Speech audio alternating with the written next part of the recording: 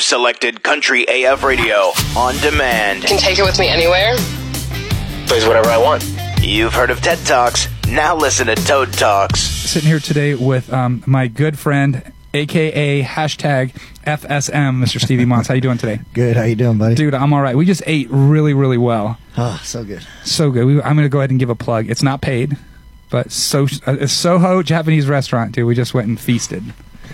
Yeah, and you even have your own rolls that you brought into this place. I do. That are not on the menu. That blows my mind. That's the neatest thing in the world. The funniest part is I didn't know the name of the High Maintenance until like after going there like 3-4 weeks of having this roll, because I would order it. I told them, like, I sat at a sushi bar one night and they're like, dude, I think at that time they had 8 rolls total. That's it. And so they're like, what do you like? And I'm like, well, dude, let's try this, and this, just like that. And they were like, okay. And they make it. And I'm like, no, dude. Never said I wanted, like, halibut on there. I wanted yellowtail. And then they'd bring it the next time and it'd have Masago all over it. I'm like, dude, I don't want fish eggs on it. I want this, that sort of thing. So that I come in 3 weeks later and they just made my roll. And they're like, dude, it's on the menu now. I'm like, what do you mean? Like, yeah, it's called a High Maintenance. I was like, well, that's fucked up, dude. But it was good. I mean, it's good to me today. I mean, I think that was my favorite roll today. Yeah? Besides the bluefin. Bluefin was silly. That shit was good. Dude, when you walk into a sushi bar and they tell you that they have 3 sections of the belly, do you like it super fatty or do you like it meaty or in the middle? And, yeah, we had it in the middle. And kind of weird they didn't put Gold Flake on it this time. That's some bougie shit. That's some bougie. Well, you saw who I'm dating, right? Yeah.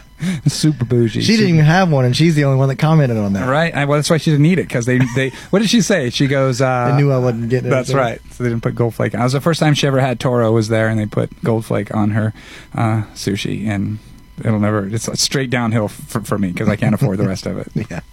Good luck, buddy. Dude, welcome to Las Vegas. You're back again.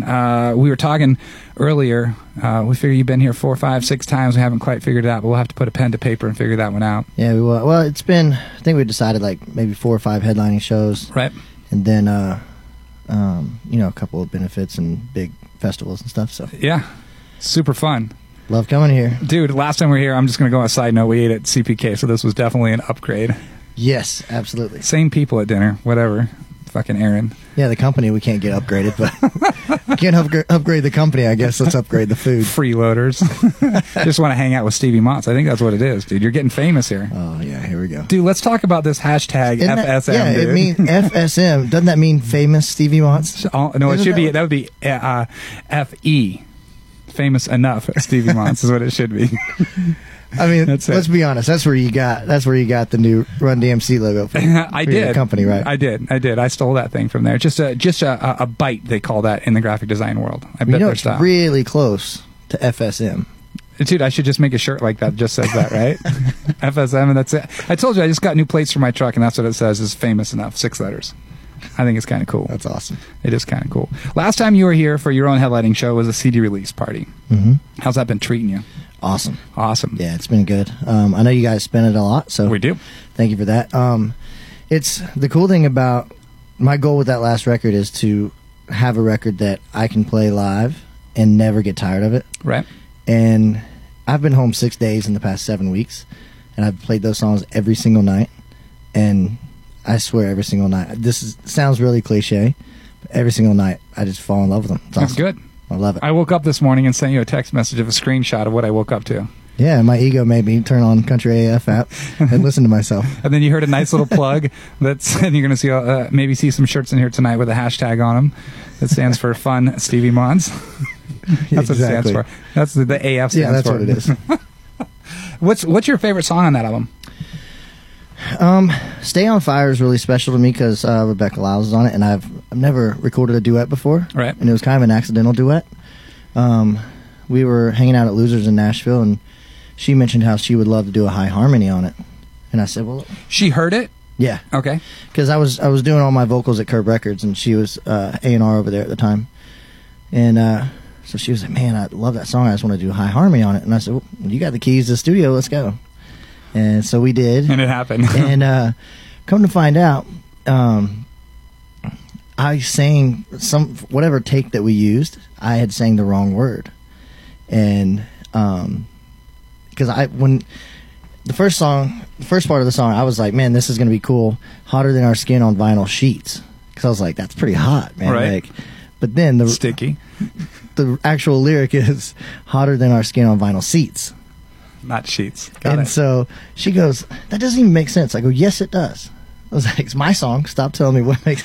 You didn't even put it in your head that you were saying sheets and not seats? Because I was so ingrained of it being seats, Right. that one of the takes I said sheets, and it stuck. And Right. so when she sang it, I was like, well, I could have you just sing it and then sing the right words. I don't have to go back and re-sing it. And she started singing, and I was like, yep, this is the right move. So That's good. We stuck with it. And then that's how you released it that way? Yeah. Yeah. Yeah. So where did you originally record the whole thing at? We recorded my publishing company at the time, Mucho Love Music. They had a really cool recording studio that we did all the guitars and bass in.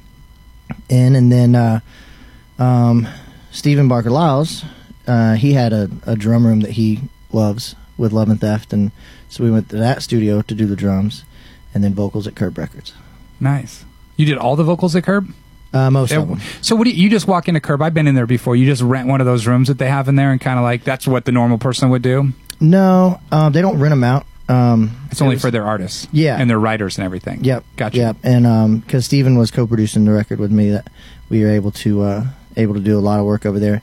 And I had their house guy that mixes, like Dylan Scott and all those guys. He was mixing my record too. How cool is that? So it kind of opened up a lot of doors for that studio. Did not know that. It's funny because is that second floor there? No, this is actually a building across the street from the building you're thinking of. Okay. So yeah, the building you're thinking of that says Curb real big on it. Well, they have rooms in there. Those are just for the writers? Yeah, those are more writing studios. Gotcha. So Okay. there's a little, kind of inconspicuous little building across the street that they have like Studio A and Studio B in. RCA. The RCA nope, building? A block close, right across the street from the building you're thinking of. So, okay, hold on. Let me see. So, the big studio that's there, right across the street from Curb, I think we're talking about the same place. There's a Studio A and a Studio B, and like Kelsey Ballerini just did her last album there. Yes. That's not the RCA building? Nope. Nope. RCA is a block down. Because there's RCA and Victor and all that stuff Right. there. We just rented an office there, and it's the same place that Kelsey's doing hers. And for some reason, I thought that because I literally walked out those doors, walked right across the street, was at Curb Records. Huh. Now there is another office building across from that. I don't know. We'll have to figure it out. Dude, we'll have to look at that. But anyway, those rooms in there are nice. Yeah, these are really cool. So Like those are like the legit big rooms. So that's kind of like where they take the Dylan Scotts of the world and the Stevie Monsters of the world and the clearly now. I enjoyed it.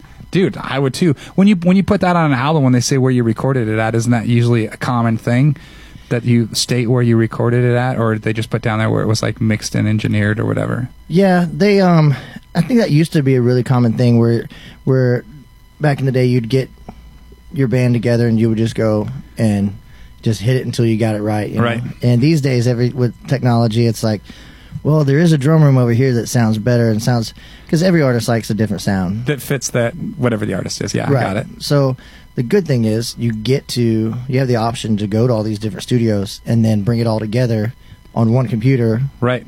with an external hard drive.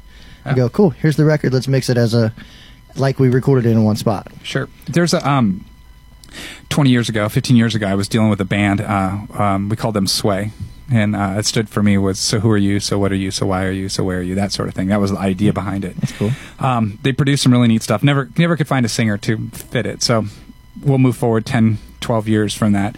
Everyone in that band kind of went their own way, live in different cities. So I took something I've always wanted to do was take an album and have it written 10 to 12 songs, nobody being in the same room ever when it was recorded. So I started it.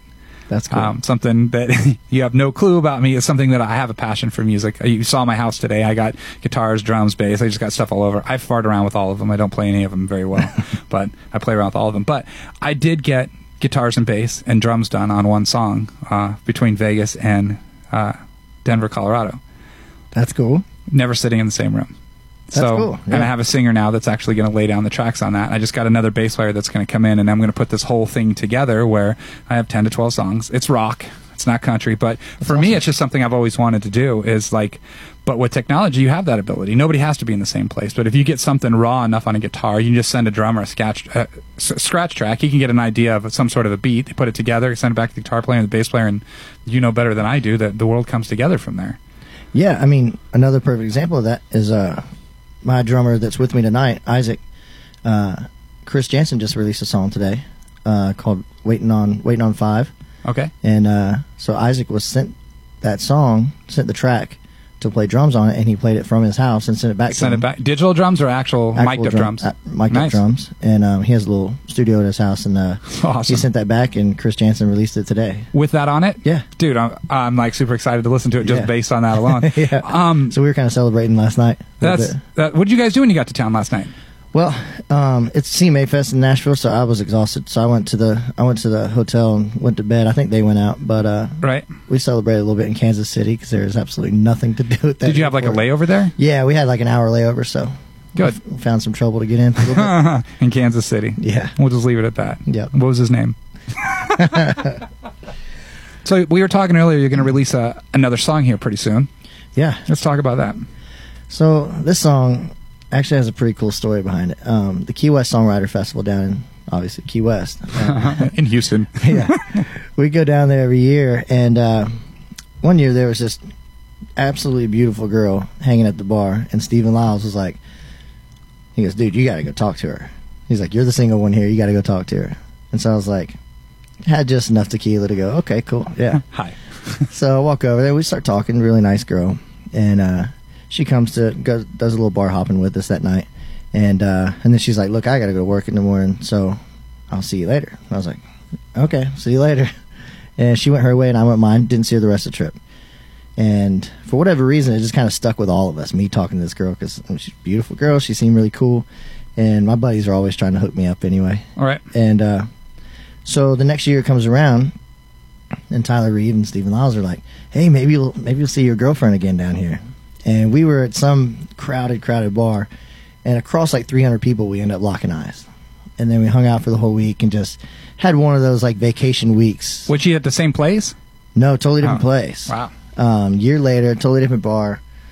I mean, it had to be across 300 people. It was somehow, I don't know how we locked eyes, but it worked out well, and just shared an incredible week together. And so transparent as fuck. Did you go down there thinking that you might see her again, or was she totally off the radar? It was kind of a joke.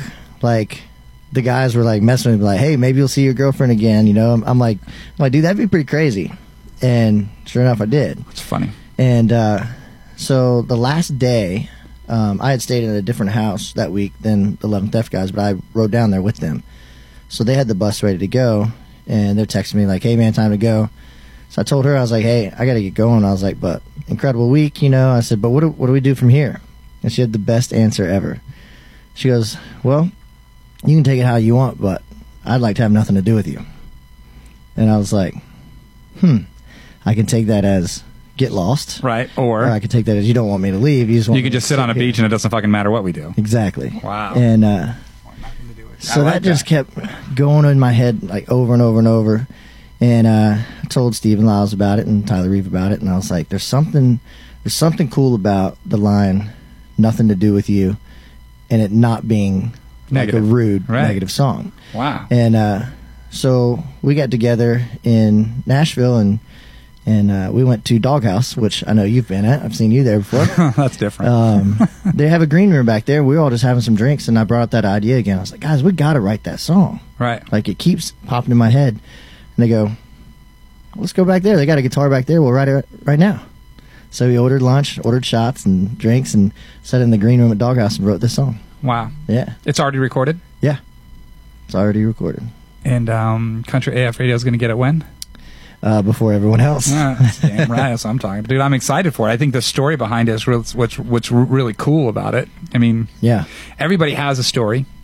And I think that's my favorite thing about country music is that these stories that come out, you hear the song, you think you have an idea of what it's about, and then when you sit down and talk to the artist or the people that wrote it and find out not even close. Yeah. Like you were so far off. Like you think it was something else, but I love that line too.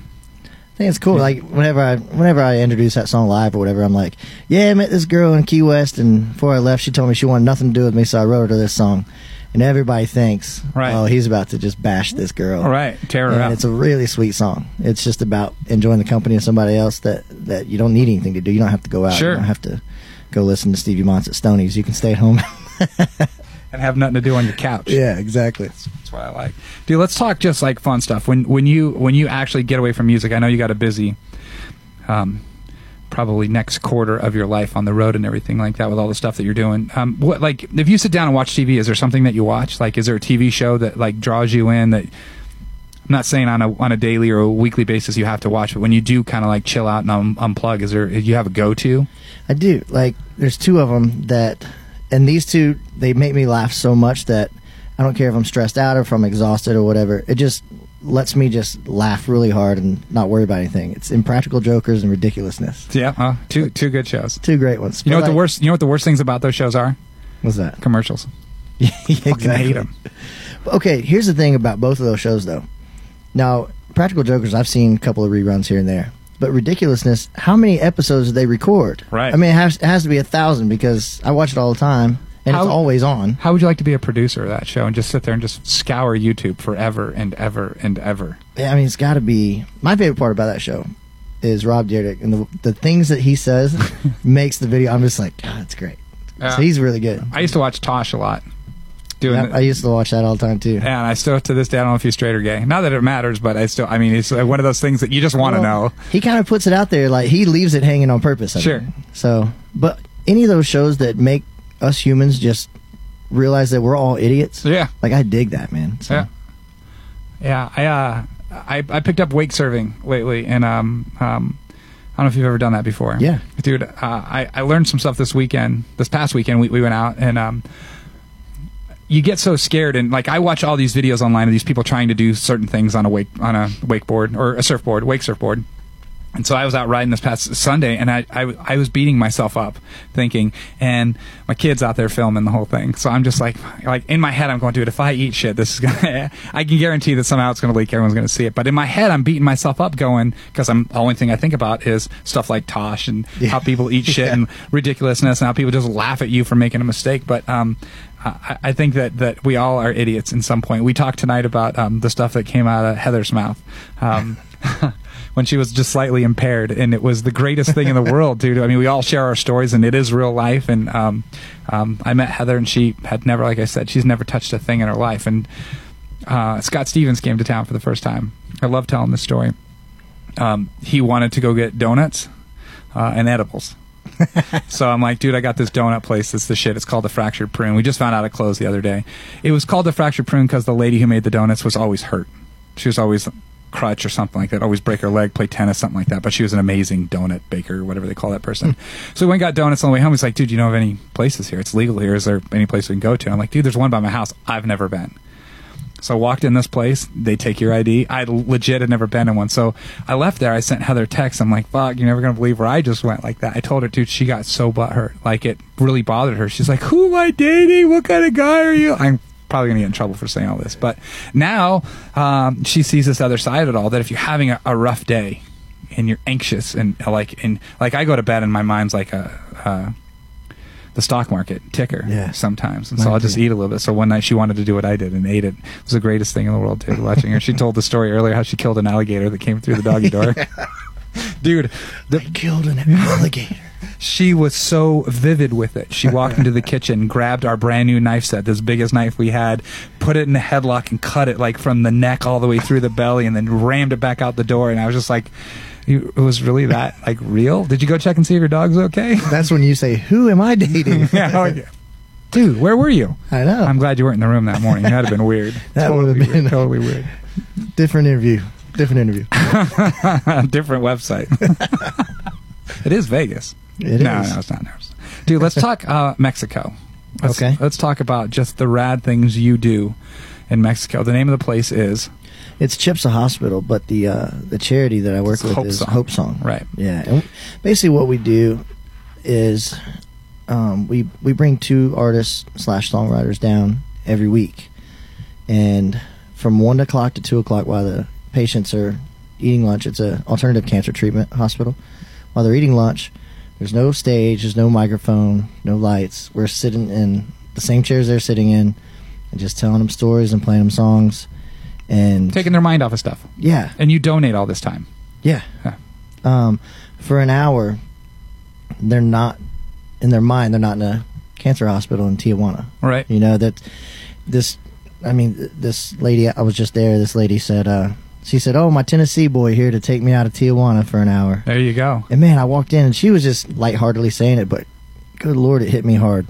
I'm like, that's why we're doing this. Right. You know, and I love doing it. Man, it's a fun time because the charity has raised enough money to give the artists a good time while they're down there. It's kind of incentive to bring them down. So it's, you get to see a different side of people when you're in a third world country together. I've never been to Mexico. I've never had an interest in going. I know some of the people that are involved with everything that's going on down there from Vegas that are involved, but it's like never a place. When I hear all these people that go, I believe John Stone was just down there as well. Yep. I've never met Satterfield. I've never met Ed Clay. But how did you get in touch with those guys? How did you meet those two? Satterfield and I would kind of run into each other at Losers in Nashville. And Is he a musician, writer? yeah, he's a songwriter Okay. and artist as well. Great artist. You got to check him out. He just released a song called about bringing a heart to a gunfight.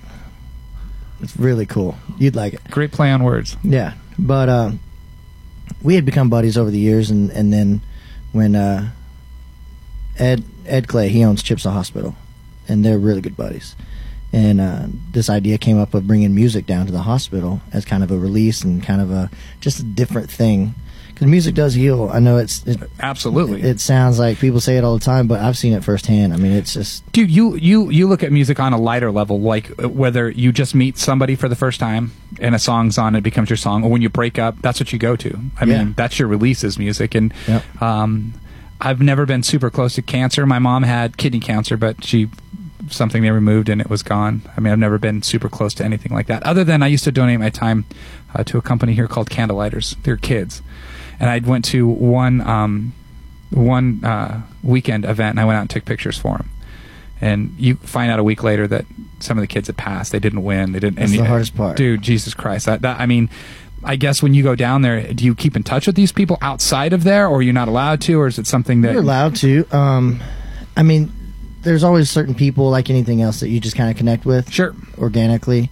I'll never forget a guy named Matthew Armstrong.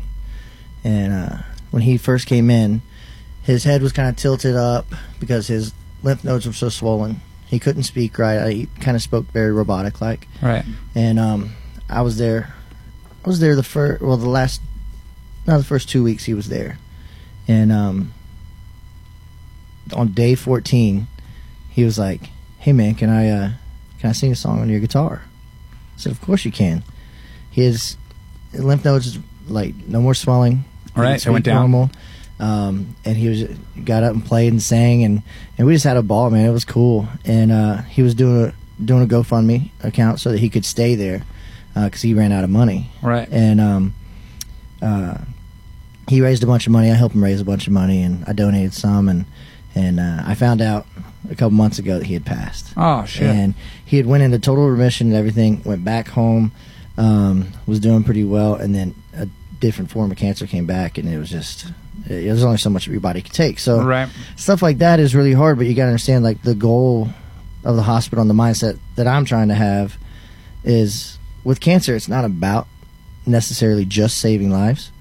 It's about prolonging Sure. life And making the best and of it. making it as good as you can. Right. So that mindset has been a tough thing for me to grasp, but I don't think so. I'm not only say this because you and I were both together at Route 91 when the shit hit the fan. yeah. And my personal mindset and change of life for me was that life is short. So I instantly changed. I always wanted a boat. Fuck, Yeah. I went out and bought a boat. And then You got I a picked up wake badass boat, surfing. too. Then I bought that was my second boat. So I bought the first one just to see if we'd even go. We loved it so much. I got this little thing we put on the side of the boat just to get a little bit of a surf thing. And I looked at Heather and I'm like, I'm not going to die with money. So I bought the house I wanted to buy. with the girl I want to be with. I'm like doing the things in life that I really want to do. And I mean, That's awesome. yeah, I mean, you can't. So I don't think you're having a hard time with it because you've moved on in a sense of, I don't think you were doing Hope Song before, Root. I was not as involved as I am now. In Mexico? Did you go to Mexico before Yes. that? You did? Yep. That's I've dude, been going down there for about 3 years. That's fucking awesome, dude. But now I've become a lot more involved. So I'm kind of, John Satterfield and I are kind of teaming up together, and he's the president of the thing, and I'm kind of coming in right behind him and Good. and giving him some time away from Mexico, and giving the patients something new every now and then, and just it's getting to the point where it's getting bigger and bigger. So Didn't they just do a big fundraising thing in Nashville for that? yes, At some house or something? at East Ivy Mansion. Yeah, Right. that's Ed Clay's house. So that's where my friend Robin, that's where you might have met her if I was in Mexico. you weren't during there. that, yeah. Okay. So yeah, I know that she went out there for that. She's funny because she'll come up to me and she's like, I'm not supposed to say anything, but do you know Lee Bryce? I'm like, yeah, we know who Lee Bryce is. Kind of, yeah. He's kind of a big deal. But she's funny about that kind of stuff because she got heavily involved with it in some form or fashion. But so they did the fundraiser at East Ivy. East Ivy Mansion. Yep. Have you gone to that fundraiser before? Yes. Yeah, I've played that fundraiser the last couple of years. So everyone just kind of like donates their time and they kind of just get in there, raise some. One ticket's like stupid amount of money, but I went to. Yeah, it all went to Hope Song. There's a really, really nice dinner, like a 5-star fancy dinner. Right. And then you get to hear a couple of speakers, Ed Clay, John Satterfield. Every now and then I have some patients. There's a silent auction that helps raise the money. Nice. Then there's a concert as well. So a lot of different, all the Hope Song artists get up there and do a writer's round style, 3 people on the stage and take turns, Sure. And it's a really intimate thing. So a lot of country music fans that are kind of in the position to go to something like that and donate money, like they don't necessarily go to country music venues to hear music. Right. So for them, seeing these artists like Lee Bryce really up close is And personal. just a super cool thing. I know. I always look at stuff here, and you look at a sense of when a band plays at Stoney's, they don't really care to hear them talk. It's more about the music and can I dance, and it's a different environment. And then you go to we've tried a couple things here. I met John Stone here because we brought him out as a writer, and we did like a Writers in the Round thing here where we tried to 2-3 artists at a time and put a barrel in between a bottle of whiskey and let them talk and go back and forth. Nashville would have been a hit. Yeah. Obviously. I love 'cause that stuff. You guys do that shit anyway. I was talking to what's the guy from Loser's name? Steve? No, Irv Woolsey? Whiskey Jam, sorry. Oh, Ward Gunther. Ward. So I talked to Ward once when I was back there, and then he came out here for the ACMs. We shot the shit, and I'm like, dude, still to this day, I'm trying to figure out how we can do what you do down there in some form or fashion here, but it just doesn't work because you guys aren't all here. By the time we get done paying for flights, we know Right. what that's going to cost, and then a hotel room, and then by then it's like, what's the point? Yeah, and Whiskey Jam is also, because it's located in Nashville, Yeah. tourists come there Now they going, do, right? Yeah, but they come there going, well, you never know who's gonna come in and play. Right. Like Miranda Lambert may come in and pick up a guitar and play, and that in Nashville happens. Sure. You know who's gonna fly out to Vegas and be there because if Miranda's flying out and might get up and play, Yeah. you're probably gonna be telling everybody. Yeah, and you already so- know. The only time we get anything close to that, we were talking about this earlier, is ACM time because everybody's in Yes, town. That's yeah. the only time to do stuff like that. But it comes back to the people that walk through here, and I always say that you never know who's going to show up. And like every year, knock on wood, I mean, it's just been silly in here. And this last one we booked 6 weeks out. So Chris tried to do this thing forever, and it just wasn't working. I'm like, dude, just let me have it. Just let me have it. So I booked that whole thing in a matter of like Nick Miller and I did the whole thing. He's at William Morris. I mean, we kind of That's like cool. put the whole thing together, and it turned out rad. I mean, we tried to do something a little bit different on Friday where we did all like a girls' night sort of thing. I know I had this conversation today about females in country music and how tough it is, and something that came to the table, something I never thought about, was the idea of male-dominated music is based on females have a different. This wasn't my take, but this was just something that I heard today. Was the idea that that came out wrong. I can see this side of it as well. That when a female sings, you're not going to see a bunch of dudes going out there chasing them. You're going to see kind of like chicks. But when a dude goes up, you see guys and girls going up. So it's when a girl goes up, the girls aren't going to like them because it's kind of competition for them. They're going to bring their man to a show when this chick is badass. Right. So I saw that mindset today, but there's so much talent out there from females. I watched the CMT Awards, and I watched Maren Morris, and I watched Kelsey Ballerini, and I watched Carrie Underwood, and I was just like, Jesus Christ, these chicks are badass. But It's crazy. what do you do with the Carrie Underwood? She does whatever the fuck she wants to do. Yeah. But then you look at a Ballerini who just seems to be herself, and she's made her way. Maren Morris, to me, when she came out with the Girl, I think there was this whole idea behind it that it was what it was before it came out. And then when it came out, it was exactly that. So people had this preconceived notion it was what it was going to be. You have thoughts on what you gave me a girl today, Julia Cole? Yeah. And I'm going to listen to her some more. I'm excited to, because anytime someone gives me something like that, I have a personal interest in it. But where do you think women are heading in country music? Do you think they have an opportunity? What do you think's missing? I do, and I'll preface it by saying the music industry in general, being an artist is tough. Guy, Sure. girl, whatever. It's tough. You got to be resilient. You got to be able to take no for an answer and not get down on yourself and move on. And as far as girls go, I mean, it's that resiliency. The ones that stick it out, I mean, they have a good shot as well. Right. You know, it's harder for them, and I will not downplay that at all, because, I mean, everything you just said was really true. I mean, it's the competition thing with other girls. They're not going to go support Right. another girl. I don't think Heather's going going to take me out to see a chick singing. Yeah, That's exactly. hot. Because you're like, wow, she can sing and she's hot. This is great. I break But- up.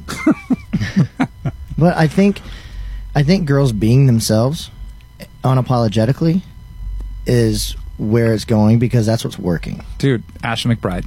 Yeah, she's herself. She's amazing. Yep. And she's worked hard. She's had some resilience. So, I mean, but that's what I think any artist needs to be themselves. You know? Absolutely. We were talking about Tim Montana earlier, a great buddy of mine as well. Yeah. And you had to edit a bunch of his interview because he was just Being Tim himself. Montana. Dude, what the funniest part about that is the next morning I got a text from him. He's like, bro, can we maybe listen to that before we post it? Was he drinking? No. No? No. No. It was just like one of those things where we sat down and it was super fun, and then it got super personal, like in that sense, and then it went back to kind of like fun again. But I've had an experience with him at his house, and it was just like that's what makes this more fun, like to be able to sit down with you in that sense. I've been to Nashville a couple times. It seems like every time we go there we hang out, and Yep. you come here, it's not just do your show and get the fuck out. We get to hang out a little bit. And you said earlier, this is the first time we're doing an interview where it's actually somewhat serious, because most of the time it's like, well, It's joking around. just fuck and- yeah. Stevie Mons, you know. Yeah, I had to say it once at least, right? Well, I think that surprise it's only been one time. That's three. Way to pay attention to the interview, dude. Sorry, I spaced out. What's on your hat? No idea. Don't know. Oh, it's a little surfing company out of Rosarito Beach down in Mexico. Yeah, Yeah. that's kind of cool. Looks Yeah. like a California bear. Yeah, it is. Yeah, well, it's Baja. Okay. Baja, California. So. There you go. I'm gonna go back to one more fun thing. Your favorite place to eat in Nashville? Man. Don't judge it by food. Just like if I come down there and there's a place that you got to take me to. Where are we going? Well, I'm going to sound really pretentious when I say this, but I really do love their lunch, and we've been there together. The Palm. The Palm. The yeah. Palm. You just like the service and everything there. The service is great. The food's great. Grit, the bartender's great. Right. Stormy always walks through there. I'm on a selfish music level. It's the best networking lunch you can have in there. Dude, so I've been in there probably 3 or 4 times now, and every time I'm in there, it's kind of, I had pitched Jordan Davis to come out and play for the ACM. They said kind of a tentative yes, and then came back with a no for some reason. We found out later why. I think he played during the ACMs or something at the show itself, and it was some sort of a conflict or something. I don't know, or maybe played the after show. But you have the ability to talk to anybody there. Like anytime I've been in there, I've run into someone that I either know or kind of know, and they're super nice. Everybody's nice. They may look at you and go, I know them. We're in this little bitty area in the Palm. I Right. better give them a hug or shake their hand. Do the right thing. Even though I can't think of their name right now. Right. You know, and it's like, hey, good to see you. John You know? Gurney's girlfriend, Shannon. Shannon Ford. She We was had there met that- her. Yeah, we met her the night before, the two nights prior to that at something with CRS, something over there. We ended up at the bar. And that's when I met Gurney, and I met the whole crew of Calliville. Yeah. Yeah. Super neat people. Yeah. Loved it all. But she was super sweet too. Like Yeah. the whole thing was cool. Yeah. She did not end up coming out with John Gurney that when he played out here. She was supposed to, but Well, her and Mary Carlisle were having lunch at Palm while we were there, right? I don't know who Mary Carlisle is. She's on the show with Stormy. Oh, okay. Yeah. Her and Stormy. And somebody else do the highway or whatever. But yeah, they were all at the Palm at the bar Yes. that day we were there. Sitting in the corner. Yep. Right. Yep. Stuff like that, man. It's like a nice place where to relax. So I love taking. And the people food was there. good. Food was good. Yeah. Yeah. They tried to serve me a burger with bell peppers on it, or some shit like that too. Well, you're the only person in the world allergic to bell peppers. I am probably. You're probably right. Probably right. You said that the next 10 weeks you're pretty busy on the road. Are you going back down to Mexico again? Some of it, yeah. Next week I'm up in. There's a little place called Blarney Island in Chicago. Have you ever heard of that? No, I've heard of Blarney before, but I don't know why. So it's a floating venue on a barge. Okay. Permanently. So it's like and it's a big compound out there. Like downtown Chicago or something like that, or No, it's right outside of Chicago, on this huge lake. You can take a boat or a helicopter out there, and you just get hammered. bougie as fuck. You just get hammered while you're out there because there's nothing else to do except. Right, do you stay on this thing the whole time? They have like Yeah. rooms there? Or? No. Oh. But you're there all day, so people get a No little green wild. room. Yeah, there is. Really? In fact, I have a hilarious story. Let's hear it. So last time I played there, they're like, "Hey, is it cool if this band opens up?" And I'm like, "Yeah, sure." And he's like, "The lead singer's a really big fan of yours." And I was like, "Oh, that's awesome. This will be fun."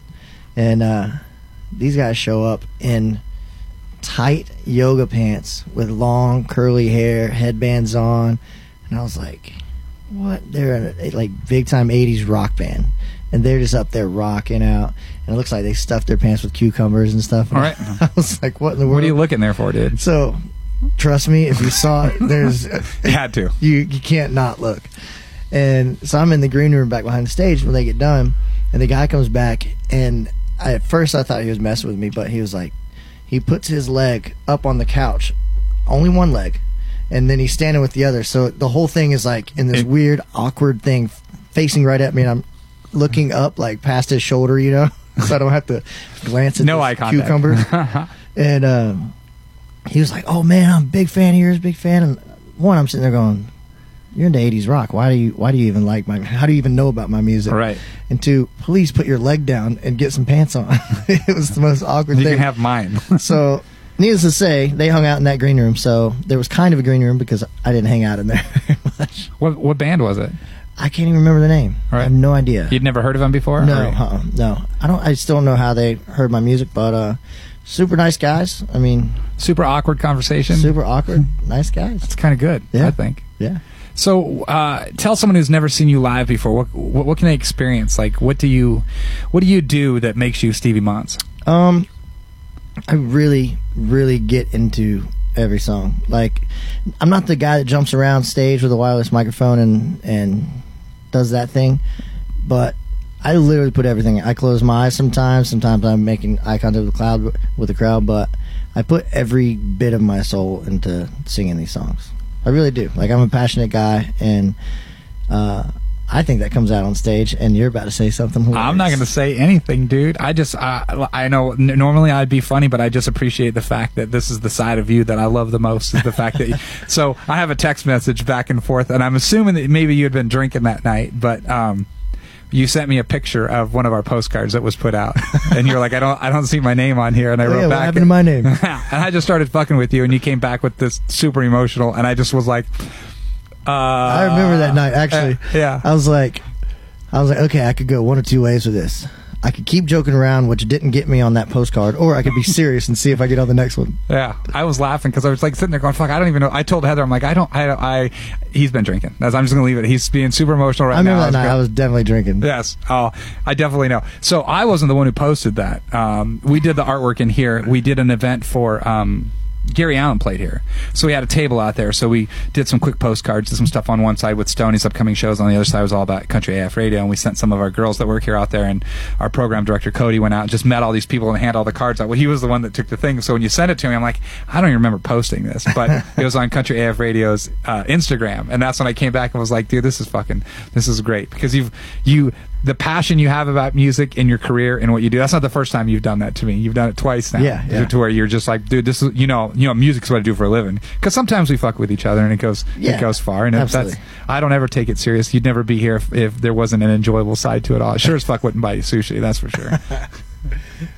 Yeah, I mean, like I said, being the being an artist is it's a really tough job. Don't get me wrong, it's really fun, and it's given me the most best life experience I could ever imagine. Right. But there are those times where, you know, you're out there working your ass off, and you haven't been home in 7 weeks, and you're just trying to get your name out there, get your music out there, Sure. and then somebody moves from North Dakota to Nashville, and all of a sudden they're like on this, and then you're like, really? I've been working my ass off for 15 years. Right.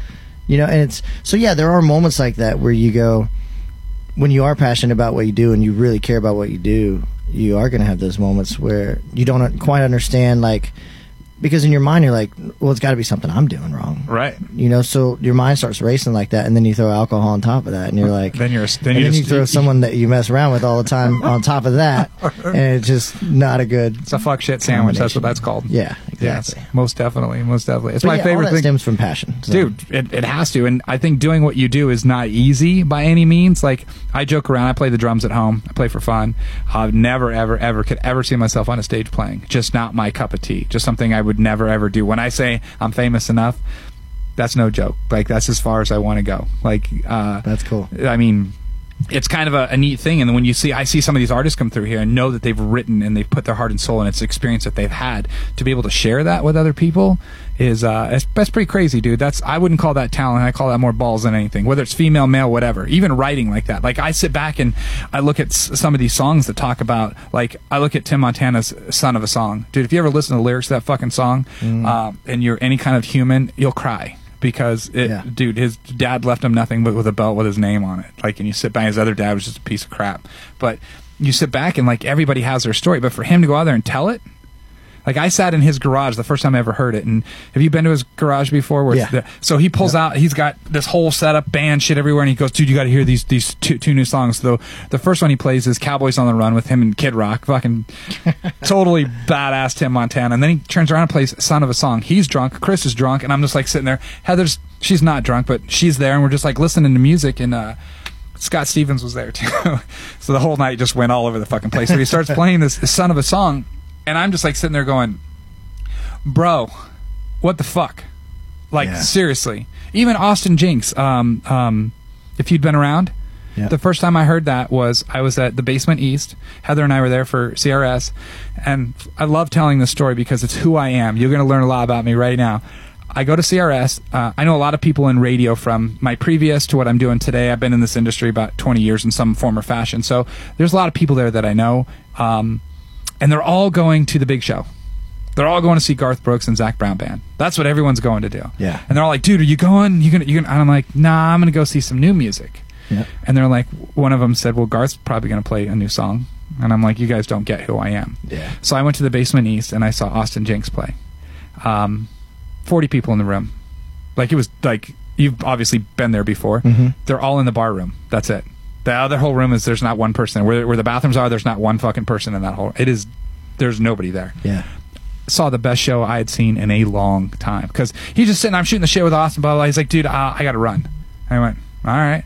Fuck. 2 seconds later, he's sitting down on the floor, which is not even the stage, with his guitar, and just starts playing. So I was like, fuck. So we go sit down and watch. He play 2 songs. I'm on my phone doing some stuff on Instagram. You know, like fucking posting him playing whatever. I set my phone out for a second. He starts playing If You'd Been Around. I fucking lost my shit, dude. Yeah. Because I don't know my dad. His story's a little bit different. I didn't get the complete story till I got to sit down with him and talk to him about it. But I was blown away. Then I leave there and I go to the Bluebird Cafe. I had never been there before. That place is fucking small too, and it was tables, so it was even smaller. And I saw 4 chick bands play. One of them being Stephanie Quayle. And was just like, that's what music is to me. If I can get you in an environment that's not a festival. I don't love festivals. I like them if I go the right way. You know what I mean? Right. Yeah. I don't want to be out there with every monkey out there that's going bananas. I want no part of that. Right. But to see them up close and personal, like, that's why I want to do what I want to do with this whole MTV Unplugged meets what Toad wants sort of thing. Like, really get an idea, but not move, not just keep it all tight and make it fresh and make it. And after I get it worked out, dude, I'd love to have you back. And what's that song called again? Nothing to do with you. Yeah, I'd love to, like, play that out in a sense of with some video and some music, and kind of like I'm super like anxious to hear that song now too. Excited is probably a better word. So I'll send you this other song too, just on the subject we were just talking about. We never dove into it, but I didn't have a great father either, and in fact, my mom is an amazing person. She called me one day and she said, "You need to call your dad." And I was like, "What?" Call him what? I was like, this was when I was like maybe 22 years old, and the last time I had spoken to him when I was like 11. Wow. And we were fishing on the Ohio River, and he was saying how like she was really poor, so I need to come live with him. And I was like, no, like she needs me, like make each other happy, like I can't leave her. Right. And he was like, okay. He goes, well, she can't afford to put you through college, so you're just going to end up a loser like her. His exact words. And I said, what? I was like, no. I'm going to get a At 11? At 11. And I said, I'm going to get a soccer scholarship and go to college so she doesn't have to pay for it. And he literally dropped his beer and dropped his fishing pole and was laughing till he cried. And I didn't say anything. We get done fishing. We go back home, and I called my mom, Collect. And I said, come get me. She was in Dallas, Georgia. I was in Franklin, Ohio. A little bit of a drive. Yeah. She hung up the phone, drove overnight, got me. Get about 5 miles down the road, she was like, what is this about? Are you okay? And I said, yeah. And I told her what happened. She goes, well, we can fix that. She got a third job. I got a job busting tables when I was 13. So it was the last time I spoke to my dad. Ended up getting a bunch of soccer scholarships and sent them all to him, certified mail. All right. And but once I got into music and doing my whole thing, she called me one day randomly and she goes, hey, you need to call your dad and just give it another shot. And I was like, I don't think so. She's like, you need to do it. And must have been mom's tuition or whatever, because I called him and it was the same. I mean, it was the same guy I had spoken to when I was 11. Same exact attitude, everything. Right. Well, I would have been there, but, you know, it was your mom's fault. She wouldn't let me. And anyway, whole drama that he just wouldn't take responsibility. And I waited until about a year ago to write a song about that situation. And it's called Every Word You Didn't Say. Ah, nice. And I wrote it with Jonathan Singleton and Wyatt Durrett. And, man, it's probably the most personal song I've ever written, which is probably why I hadn't released it, but I might release it. Have you recorded it? Yeah. How hard was that? It was actually really cool, because it's the whole thing is about, you know, if you would have said this, blah, blah, blah, blah, blah. Well, then the end of it, the last verse is, well, now I got a little man of my own, and I try and teach him everything I know about guitars and fast cars and dream big and work hard type of stuff. So it kind of turns it onto, I don't have a child yet, but I'd like to imagine what you would do. Yeah. So it kind of turns into that, and so it's actually a very cool ending to a song like that, to where it's not so heavy, and you kind of still come out of the song in a good mood, in like positive way. Everclear did that song "Father Mine." Yeah, and it never got happy. No, it didn't. But he does do a similar line in there. You know, I'm a grown man, I have a child of my own, and I'll never let him know all the pain I've known. Yeah, I know that song way too well because I kind of like the whole thing. Anything has to do with that. Right? Dude, that's a tough one. I mean, you sit back and I knew that. My mom had been married a couple times. I want to say 4 or 5 times before I was 15. And so my real dad I met when I was 17. And so I've always had this mindset where I'm not going to be anything like any of these fucking dudes. None of them. Not one of them. So when I raised my kid, I was in his life. I made sure I was in his life. He ended up living with me the majority of his childhood growing up. And so it was like I was stern, set my boundaries, but that's just who I was. And now with Heather, she's got a 10-year-old daughter. I'm a totally different person. Like I don't have the stress of being young with a child. I was 25 when he was born.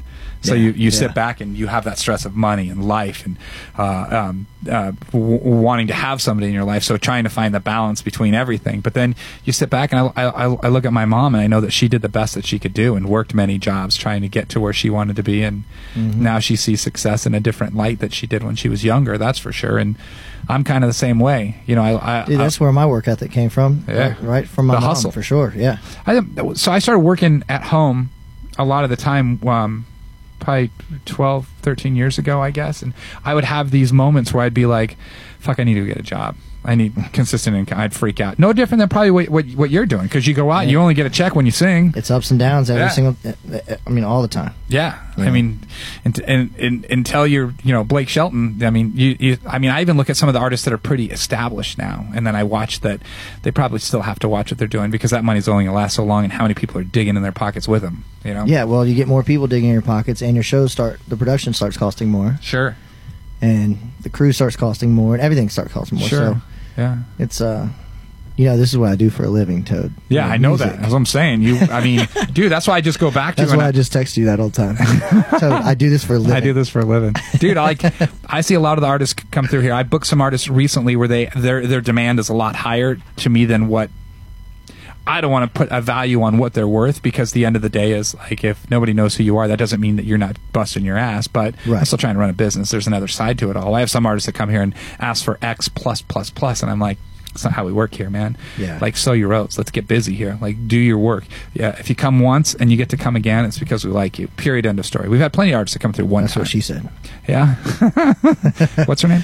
Oh, let's not get into that. It's Vegas, baby. It's Vegas. We were talking anyway. We were talking. Change the subject. We were talking about ticket sales earlier. And it's a lot of artists, because we're so into our craft and into the whole artist mindset of things. Right. We actually have a really tough time going, okay, how many tickets did I sell? That's what I'm actually worth in this market. Yeah. Doesn't mean, like you said, it doesn't mean your music is worthless or you're not a good artist.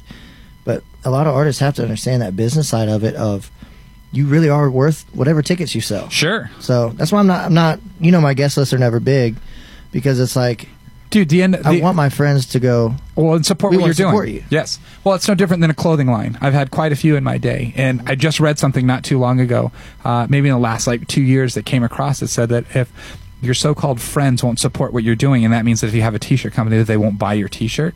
Aaron, that shirt he's wearing, he bought it. I didn't buy mine. No, I ain't fucking bad. Whatever, dude. No, and the people that are on my guest list tonight, don't be mad about this, because it's not about that. It's the I'm never mad at that. Is about the artist. I want to sell as many tickets for you. It doesn't matter what our guarantee is, what our deal is. I want, at the end of the day, you to go, okay, so we can up him next time because he sold this many tickets. Right. Not because he gave away this many tickets. I look at it in a sense a little bit different than you do. I do look at the ticket sales, but also look at the experience that the people have. If people come here, and each time you come here, there's more people dancing on the floor, there's more people singing your music, more people having a good time, more positive reaction online. Like, even the stuff that we joke about what Aaron says online, the end of the day is he's reaching people that you probably wouldn't reach before, because you don't know those people. Those are his personal followers on his Instagram and Facebook. That's what it's all about. Your connection to the people that come to Stoney's, some form or fashion, whether it be that they've, like, I get a lot of people that ask me what is hashtag FSM. They, like, no joke, they ask, or what's your problem with him? I'm like, I don't have a problem with that. I fucking love the dude. We talk about. You ask me what your problem with me is too. So I mean, and it's fun. And the neatest part about what we do is I know there's growth, because I showed you that Mark McKay guy on the back wall. I was driving to Victorville a couple weeks ago with Chris and Junior and everybody, and I get a phone call, and it's on speakerphone, and he's got a new PR company. And one of the first things his PR lady says, I need you to get you out to Vegas, and I need you to sit down with Toad over at Stoney's and get on Toad's tunes. And I was like, that's awesome. You're fucking kidding me, right? Like that. He's like, dude, he goes, I had the hardest time to not just laugh and go, fuck that guy. All he's going to do is make fun of me. Because that's, but truth be told, that's what this is about. I mean, what we're doing right now is growth in marketing for not only yourself, but for Country AF Radio and Stoney's. That's the whole reason behind it, is like, it's win-win. Chris and I have the same philosophy, and that's why we get along so well when it comes to music. Yes, this is a business. One of us has to have a business mind, but we also want to have the relationship that when we go to Nashville or we go somewhere, that there's respect there, that what we're doing on the West Coast, because I don't believe there's anybody out here that does what we do. Right. Nobody. Not on the West Coast.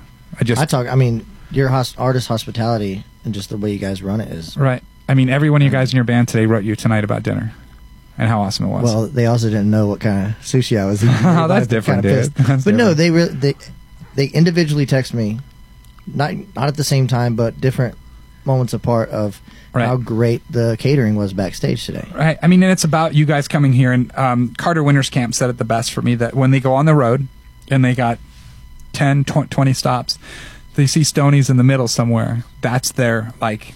that's their marker. Dude, we just got to get to Stoney's. And then we can And take we- a breath of fresh Yep. air, revamp, And get feel- right back on it again. the grind. I mean, I know that we run a tight ship here, and we want everyone to have a good time more than anything. This is artist driven on Friday nights. That's what this is about. It's you guys, and we want to make your stay special and fun to where I used to always say this, and I say it every now and then, that I can't pay you to go and talk good stuff about Stoney's. I can't. Right. Because I would be broke.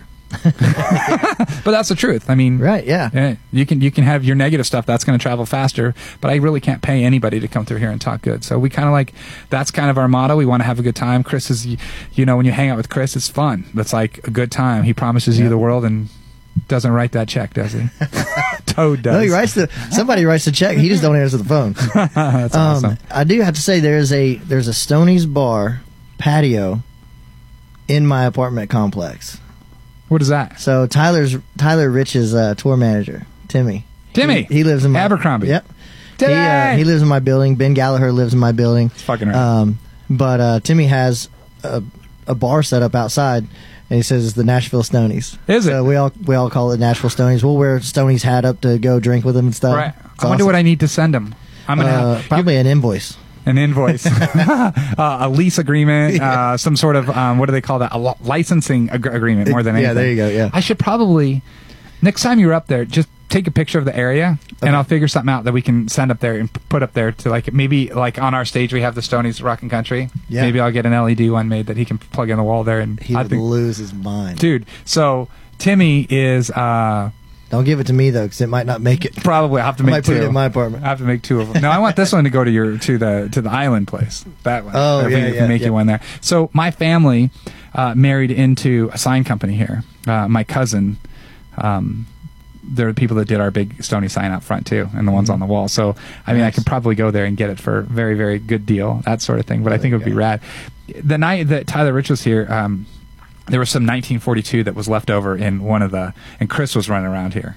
So you know what Chris in 1942 means? Yeah, they sent me pictures. I was jealous. Dude, so I took the picture of all of them holding the bottle. So it was Okay. it was the raddest thing in the world, because it was kind of like, are you guys going to do anything with these? And he's just like, dude, if it's sitting there, I'm taking it. Because we ended up getting an RV that we got in the back, because there's so many bands that we had to like expand the green room experience. So they took that room, and it was super, super, super funny that I kind of like joke. He posted a picture the other day. I said, the only thing missing is a bottle of 1942. I am showing you this. So a beverage company just had this delivered to me in Nashville. I think you've probably seen one of these bottles, the giant Oh, yeah. 1942 bottle with Yes, sir. the light up label on it. So I haven't broken that out at my Don't. house yet because You don't. they just sent it to me and I didn't have a chance to open it. I wouldn't open think it. I'll save it. I have a bottle of Proper 12 at home. Conor McGregor's whiskey, Oh. whatever. Nice. It was really hard to get here for the longest time, so I talked to G downstairs and asked if he could do me a favor and get me a bottle. So I did. I put it on my, and I just got some tequila at home that I actually drank on my birthday in the blue and white bottles. You drank? Clase Azul. Yes. I just got one for my birthday. Yeah. And drank it for my birthday. I didn't drink the whole thing. I mean, I had two I shots did. of it, and it probably lasted me an hour and a half. So it's super good. Yeah, I drank the whole thing. Did you? Yeah. And you're still walking. Oh, yeah. I'm a tequila guy, so. Rather you than me. That's all I got to say. I'm about to go have a few tequilas before the show starts. I'll decide that. Dude, why don't you tell people how to find you online? Everything is at Stevie Montz on all the social media. Dude, hold on. I know what I wanted to ask you. Okay. Who the fuck is Steve Montz? This guy like got a gig and like, is that your brother? I saw that. Okay, so funny story about that. So I might offend some people when I say this, so I apologize in advance. But if you knew me personally, you'd get my sense of humor. But actually, I think it was Aaron that sent me the message. Who is Steve Montz? Did you see my response to him? No. I just saw something online that you were on a show or something like that, and the print was Steve Montz. Yeah, and Yeah. people do it all the time, and I'm always like, oh, well, that's my dad's name. Right. So Aaron messes with me all the time. It's all hashtag FSM and all this stuff. So I sent him a message back. I was like, that's my dad. He's dead. He couldn't make it. Oh shit. And I did not get a response back. And I was like, I meant to tell him that at dinner tonight. You should have told him. Yeah, I meant to tell him. Dude, you that. never went back and said I was just kidding? No. Oh. No. Why? You know, you can't throw something out like that and then say you're joking.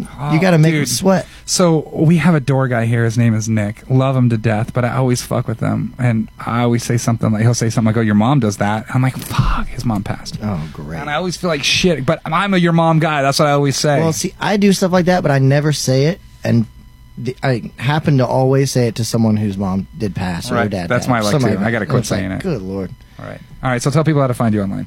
Not your dad, but you. At Stevie Montz on all the social medias, StevieMontz.com. All the tour dates and listen to music, all that good stuff. And Country AF Radio, you can always request my stuff. That's what I'm talking about. We won't play it, but you know what? We'll take the Yeah, you request. probably won't play it, but whatever. If you're bored and you want to waste some time, go on CountryAF.com. Do it. Thanks for hanging out, dude. Dude, thank you, buddy. Country AF Radio's on demand.